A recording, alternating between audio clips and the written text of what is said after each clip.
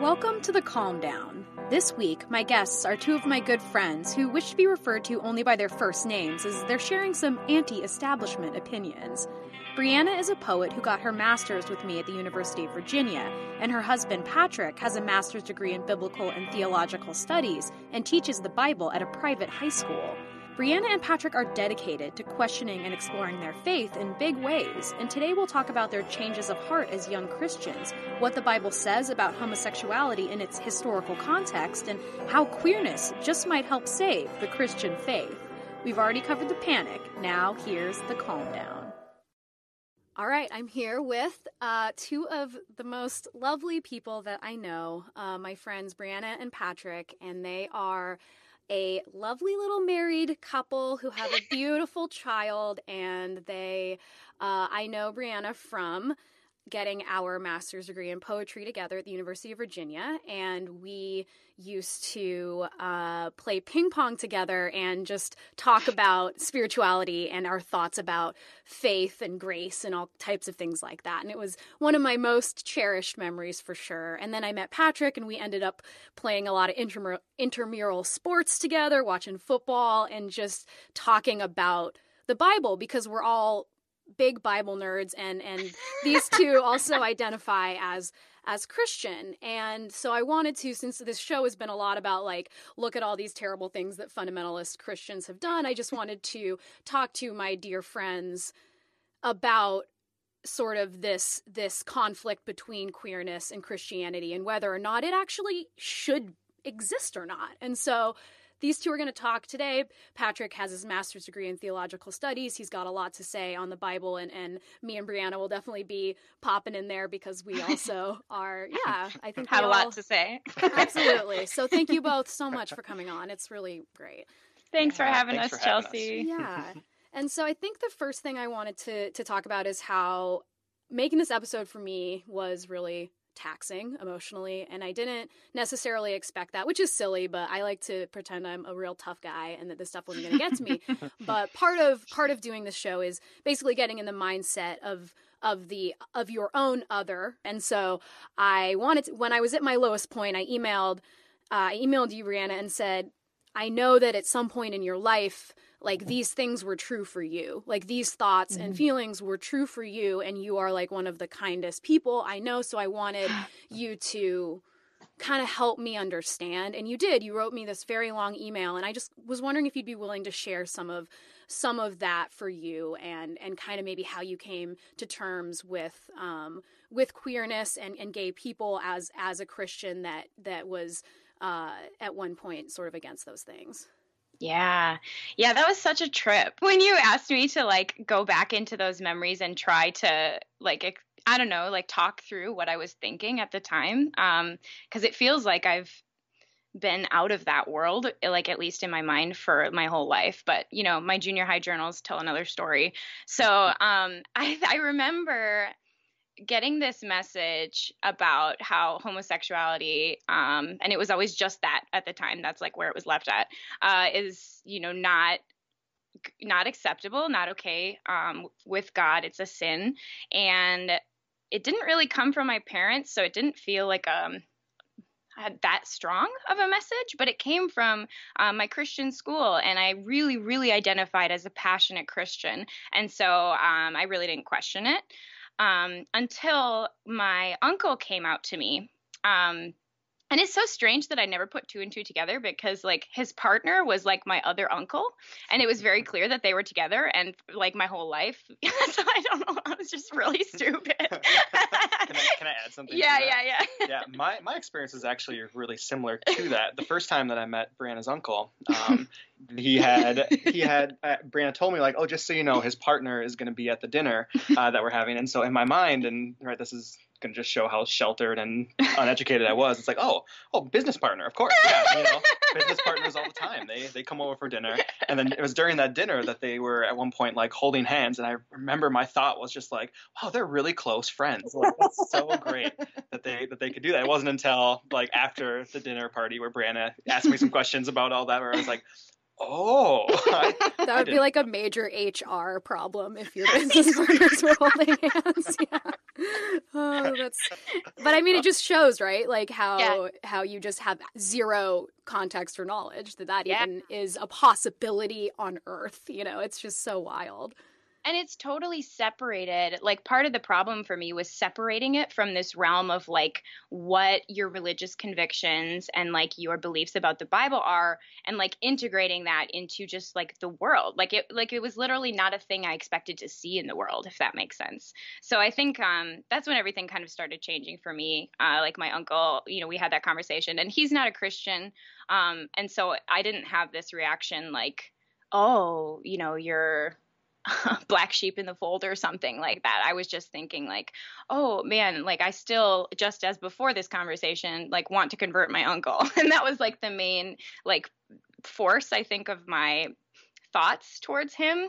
And then over time, realizing how much his own sexuality had, I mean, that was, I think, why, at least initially in his youth, he had left Christianity and wanted nothing to do with it, was because of the way that people treated him and talked about him. And so that became a point of, I don't know, maybe my first like foothold in like the whole conversation, where I was like, whatever this is about, like people are being kept out of Christianity because of it. And you know, based on everything that we all say we believe, that's not okay. You know, like that's, so the approach is wrong. And I think that's where things like started to shift, is I was like looking for a way to change that. And so kind of on that note, I think I'll ask you, Patrick, I think it's really important. I didn't talk about this in the episode at all, but, you know, there are a handful of passages from the Old and New Testament in the Bible that apparently condemn homosexual acts, right? This is sort of a given to us, right? We just accept that this is true. We accept that these passages definitively mean this thing. I'm interested, Patrick, if you just want to like nerd out for us for a little bit and just talk about those passages and what you think and what other scholars think about them. So the majority of the passages that you see, like you find in the book of Leviticus, which is the third book of the Bible, tons of laws for Israel that are written down to help Israel be kind of a distinct nation, to live differently, to look different from the world and the cultures around them, is kind of the whole purpose of the law. They were meant to be this light to the world in a way, like they would live and look different from the countries around them. And so in I think it's like chapter 18 of Leviticus, you have these passages that speak specifically against homosexuality. You also have passages in Leviticus that talk about wearing clothes of different fabrics. And like rayon, not allowed. It's not allowed. Yeah, and passages like, not having sex with a woman in her menstrual cycle and things like that. And so the church has no problem looking at some of those passages and saying, oh yeah, that was for, you know, a time back then. But then when it comes to an issue like homosexuality, they kind of carry their understanding, or they hold to that translation as we get to, you know, our world today, basically. Mm-hmm. And the question is why? Like, why? I think that's what people who love to interpret the Bible and like wrestle with it are asking, like, why is it that we've hung on to this law when we rejected all the ones around it as being like frozen in time? You ever notice how finding time and energy to do the most basic human necessity, eat literal food, has become just another exhausting task jammed into our increasingly inhuman schedules? Well, your spring can be a little more stress-free with Factor. Factor will provide you with delicious, never-frozen, ready-to-eat gourmet meals that are chef-crafted, dietitian-approved, and ready to eat in just 2 minutes. Each week, you get to choose from a menu of 35 options to create your perfect breakfast, lunch, or dinner with absolutely no prepping, cooking, or cleaning up. And Factor makes sure you get exactly what you want. You can tailor deliveries to your schedule schedule and customize how many meals you want each and every week, and you can pause anytime. So just head to factormeals.com/AmericanHysteria50 and use code AmericanHysteria50 to get 50% off your first box plus 20% off your next box. That's code AmericanHysteria50 at factormeals.com/AmericanHysteria50 to get 50% off your first box plus 20% off your next box while your subscription is active. Check out Factor today.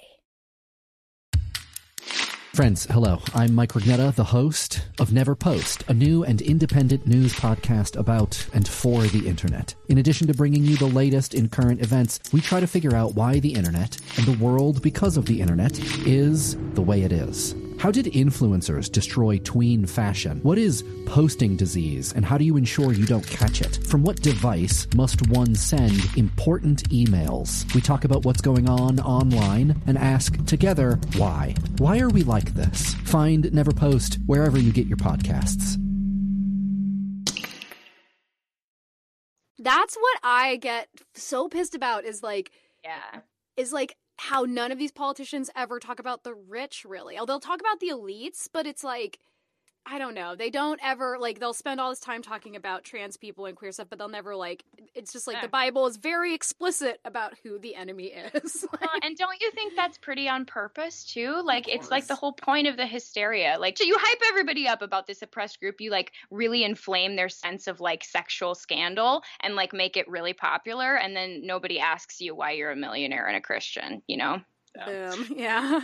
Yeah. Well, it's such an intentional distortion of the scripture, right? That's written from the perspective of the oppressed, from Genesis to Revelation, right? You have, the Israelites who were under the Egyptian Empire, and then the Babylonian Empire, and then you get to the New Testament times, and they're under the Roman Empire, and they're constantly in the state of oppression, no power. I mean, that's the perspective it's written from. Mm-hmm. And then we jump to today, and you have people reading and interpreting it who are in, right, the majority biggest, in every sense. Exactly. Yeah. Biggest and strongest place of power that you've had in world history, basically, who are interpreting and saying, look at how oppressed we are. Look at how, and right. It is just a distortion and really an ugly turning of this perspective from which scripture was written. Yeah.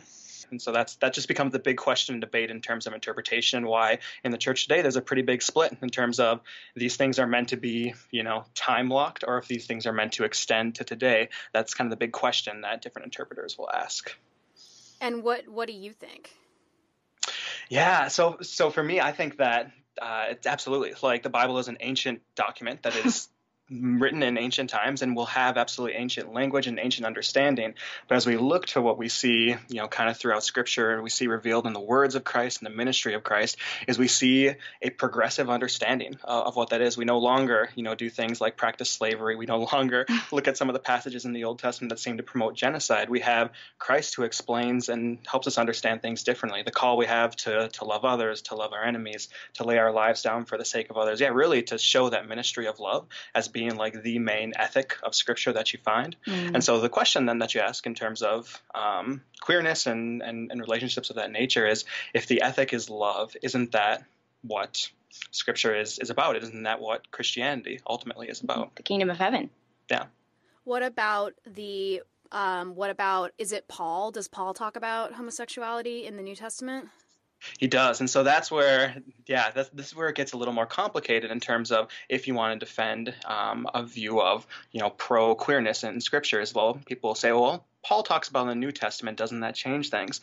The question then is, well, what was homosexuality or queerness like in that time? And so, specifically to Paul too. Yes, specifically to Paul, like in terms of the context he was writing in. And so there's quite a bit of work done in terms of like queerness during that time, what it looked like, of what Paul's like writing to, and the language that he uses seems to have a lot to do with like the ancient cultural like temple practices of like relationships that really seem to have like this unbalanced power dynamic that's taking place. And so you see when Paul's writing about those things, there seems to be like he uses the same language that he'll use in terms of like worshiping idols and stuff like that.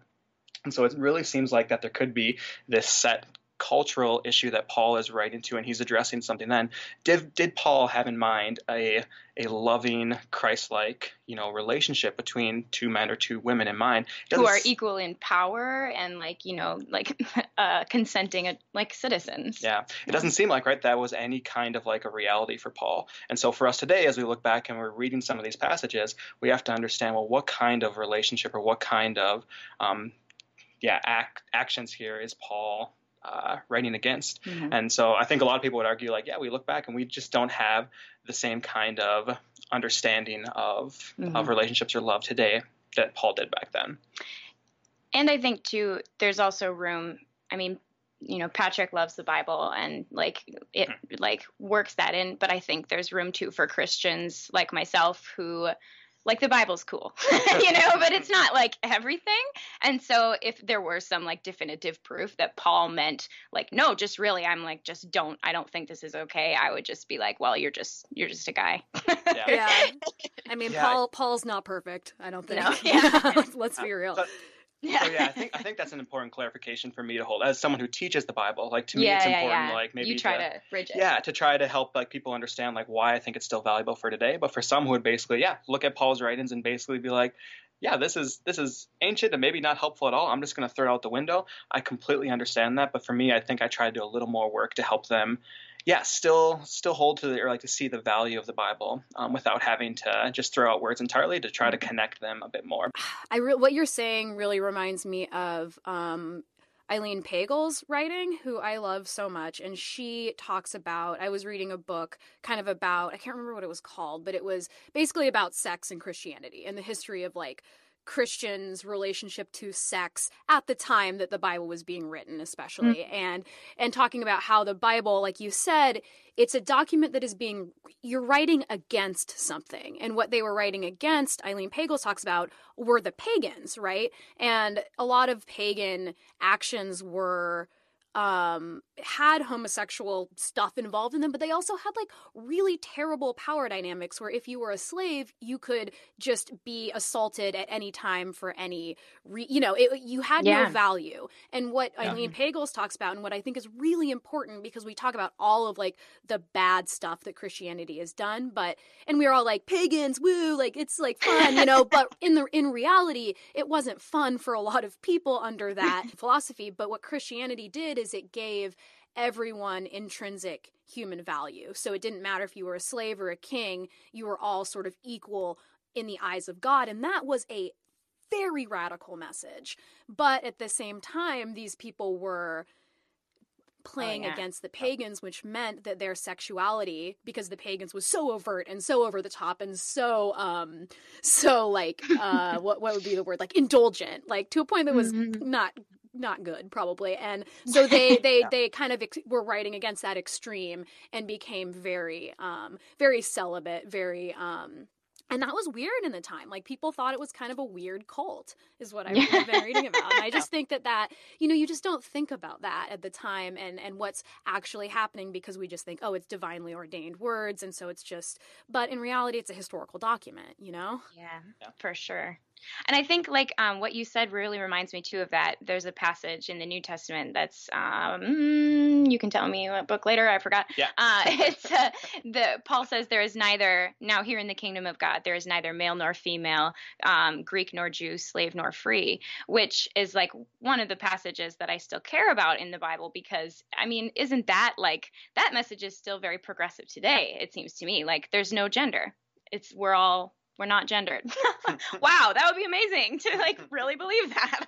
And I mean, lots of other cultures, as we talked about in the episode, have felt that way. I mean, did you guys know anything about that the fact that there were very queer indigenous communities going on? No, it's not like you learned it in school, right? Absolutely and so not. Now that when you said that on the podcast, I was okay, going to my library and searching for all these terms to try to figure out, because I can't even imagine, I just think it'd be so cool to see what that looks like in a culture. I know. I mean, I've been learning just all about this, the differences are just so, the contrast is just incredible, and I feel like it's really important. And I just feel I should say, just for clarification, that the whole two-spirit thing is a beautiful thing, And it's very specific to like indigenous folks. And so just in case that wasn't clear in the episode, I think it's important to, say like appropriate it. That's not our, that's a specific identity, but that identity sheds so much light on this idea of like, what is natural, and I remember Anita Bryant was told like, or she was saying it's just not natural, which was that woman from the 70s, that Orange Juice singer. She's like, it's not natural. And then, people would say, well, actually, like, here's a bunch of evidence from the animal kingdom, blah, blah, blah. And then she'd say, well, like, it's not natural to God.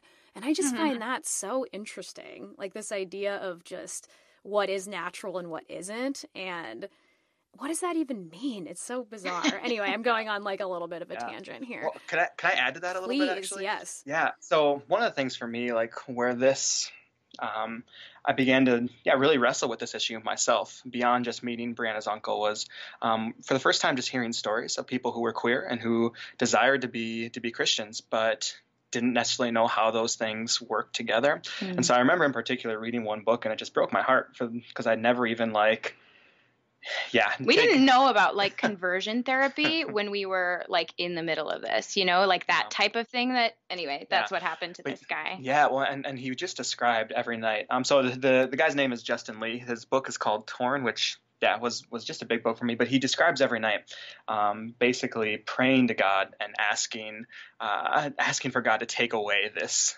quote unquote sin of his, to take away his homosexuality, his attraction to other men, because he thought that he was broken. He thought that he was made wrong. And so he just described like basically his years from like 13 to 18. It was just night after night after night begging God to take this away in some way, shape, or form, because every other part of his life, like he sounded a lot like me in the sense of, he's part of youth groups. He's going to church on Sunday. He's like looked up to. He's doing all these things, but there was just this one aspect or element of his life that he, felt like was an embarrassment to God, or felt was just inherently wrong or sinful, and couldn't ever, didn't know what to do, and basically just prayer after prayer after prayer of trying to get rid of this thing. And how do you guys reconcile being Christians among so many Christians that sort of interact with Christianity and the world through Christianity in a very different way than you? Yeah, I think it's something where for both of us, we never quite know if it's the right thing at times. I think both of us have doubts about, do we continue to hang on to Christianity at all? Yeah, this part of our faith. And so for me, as I've thought and wrestled with this a lot lately, especially being someone who teaches scripture and who teaches about the Bible and all these things, like I feel a little bit of a responsibility to my foundations as a person, right, to the kind of people that I grew up with and was around, to help better educate, to help love them in the midst of all this as well. I don't know. To me, there's almost a sense of like responsibility and I guess true belief that like when we read the words of Christ, this call that we have to love others, to lay our lives down for their sake, to live in this kind of different fashion. To me, it really presents a beautiful way to live. Like I would say why I'm still a Christian is I think it's the best way to live, to put others before yourself. And so I think I hold on to Jesus in the midst of all the disparaging and disagreeing words about him, because I think that it really and truly is a beautiful way to live. And I think like for me, that the aspect of responsibility is now the biggest one, because like that was my world, that was my foundation. That was what I like thought about the most in high school. I thought about God more than I think even you, babe. And I love you. But it's like on my mind all the time. And I feel like walking away now, even though I disagree so much with what the Christian church, like at large, is doing about everything, it would feel like cowardly, I think, for me, because it's just like so clearly I bought in so much for so much of my life, and I feel like I have to stay and be part of the Christian world still to kind of like help and try to like right the matter a little bit. You have talked about, Brianna, and I know you probably have talked a lot about it with Patrick, but this idea about, and I know you're reading a book about it too, but this idea that queerness can essentially, in a way, save Christianity as we know it. And I'm just interested in hearing what you've been thinking about around that. Oh my gosh. Yes. So this book that I'm reading this book right now called Queer Virtue by the Reverend Elizabeth M. Edman. And she's a queer priest and, very like a theologian as well, has all this, background and stuff. And this book is really wonderful. I would super recommend it for anyone who's like interested in this, the way these two things come together. But this is a quote of hers from the book. I'm not saying that queer people are or must be Christian. I am saying that authentic Christianity is and must be queer. Rather, I mean queer as something that has at its center an impulse to disrupt any and all efforts to reduce into simplistic dualisms our experience of life, of God. And that's just in the intro, but like her argument or like her book goes on to say the whole point of Christianity was to disrupt binaries, the biggest one being life and death and mortal and divine being mutually exclusive, right? And then you have Jesus, and that whole message was like, humanity and the divine together in one body, fully, completely, both of them. And there's dying, but there's also resurrection. And there's this weird liminal space where it meets. And a lot of her argument was that like when Christianity essentially, well, at least I don't know if this is what she says. This is what I say. I feel like when Christianity sold out, like to power essentially a long time ago, that part of the path of the Christian path was totally lost because it's something that can't be systematized. Like you shouldn't have been able to have systematized Christianity, right? But somehow we did. And so I think that's something that queerness as like a culture, and even like in its experience of being on the margins and of just tons of things. The way that it makes you like see life and get rid of dichotomies, I think is so important right now for the Christian church and also probably everyone. And so I think that would be like the revolution that the church needs to stay alive is for queerness to take over. Well, that gave me goosebumps. Thank you. That was beautiful. And I think on that note, we're gonna wrap up here. Thank you both so much. Thank it means you, so much. Chelsea. You're the best. You're the best. Okay. This was American Hysteria's The Calm Down. I'm your host, Chelsea Weber-Smith. My guests this week were the mysterious Brianna and Patrick, and this episode was produced by Clear Como Studios. Join me next week for the panics around teenage sex.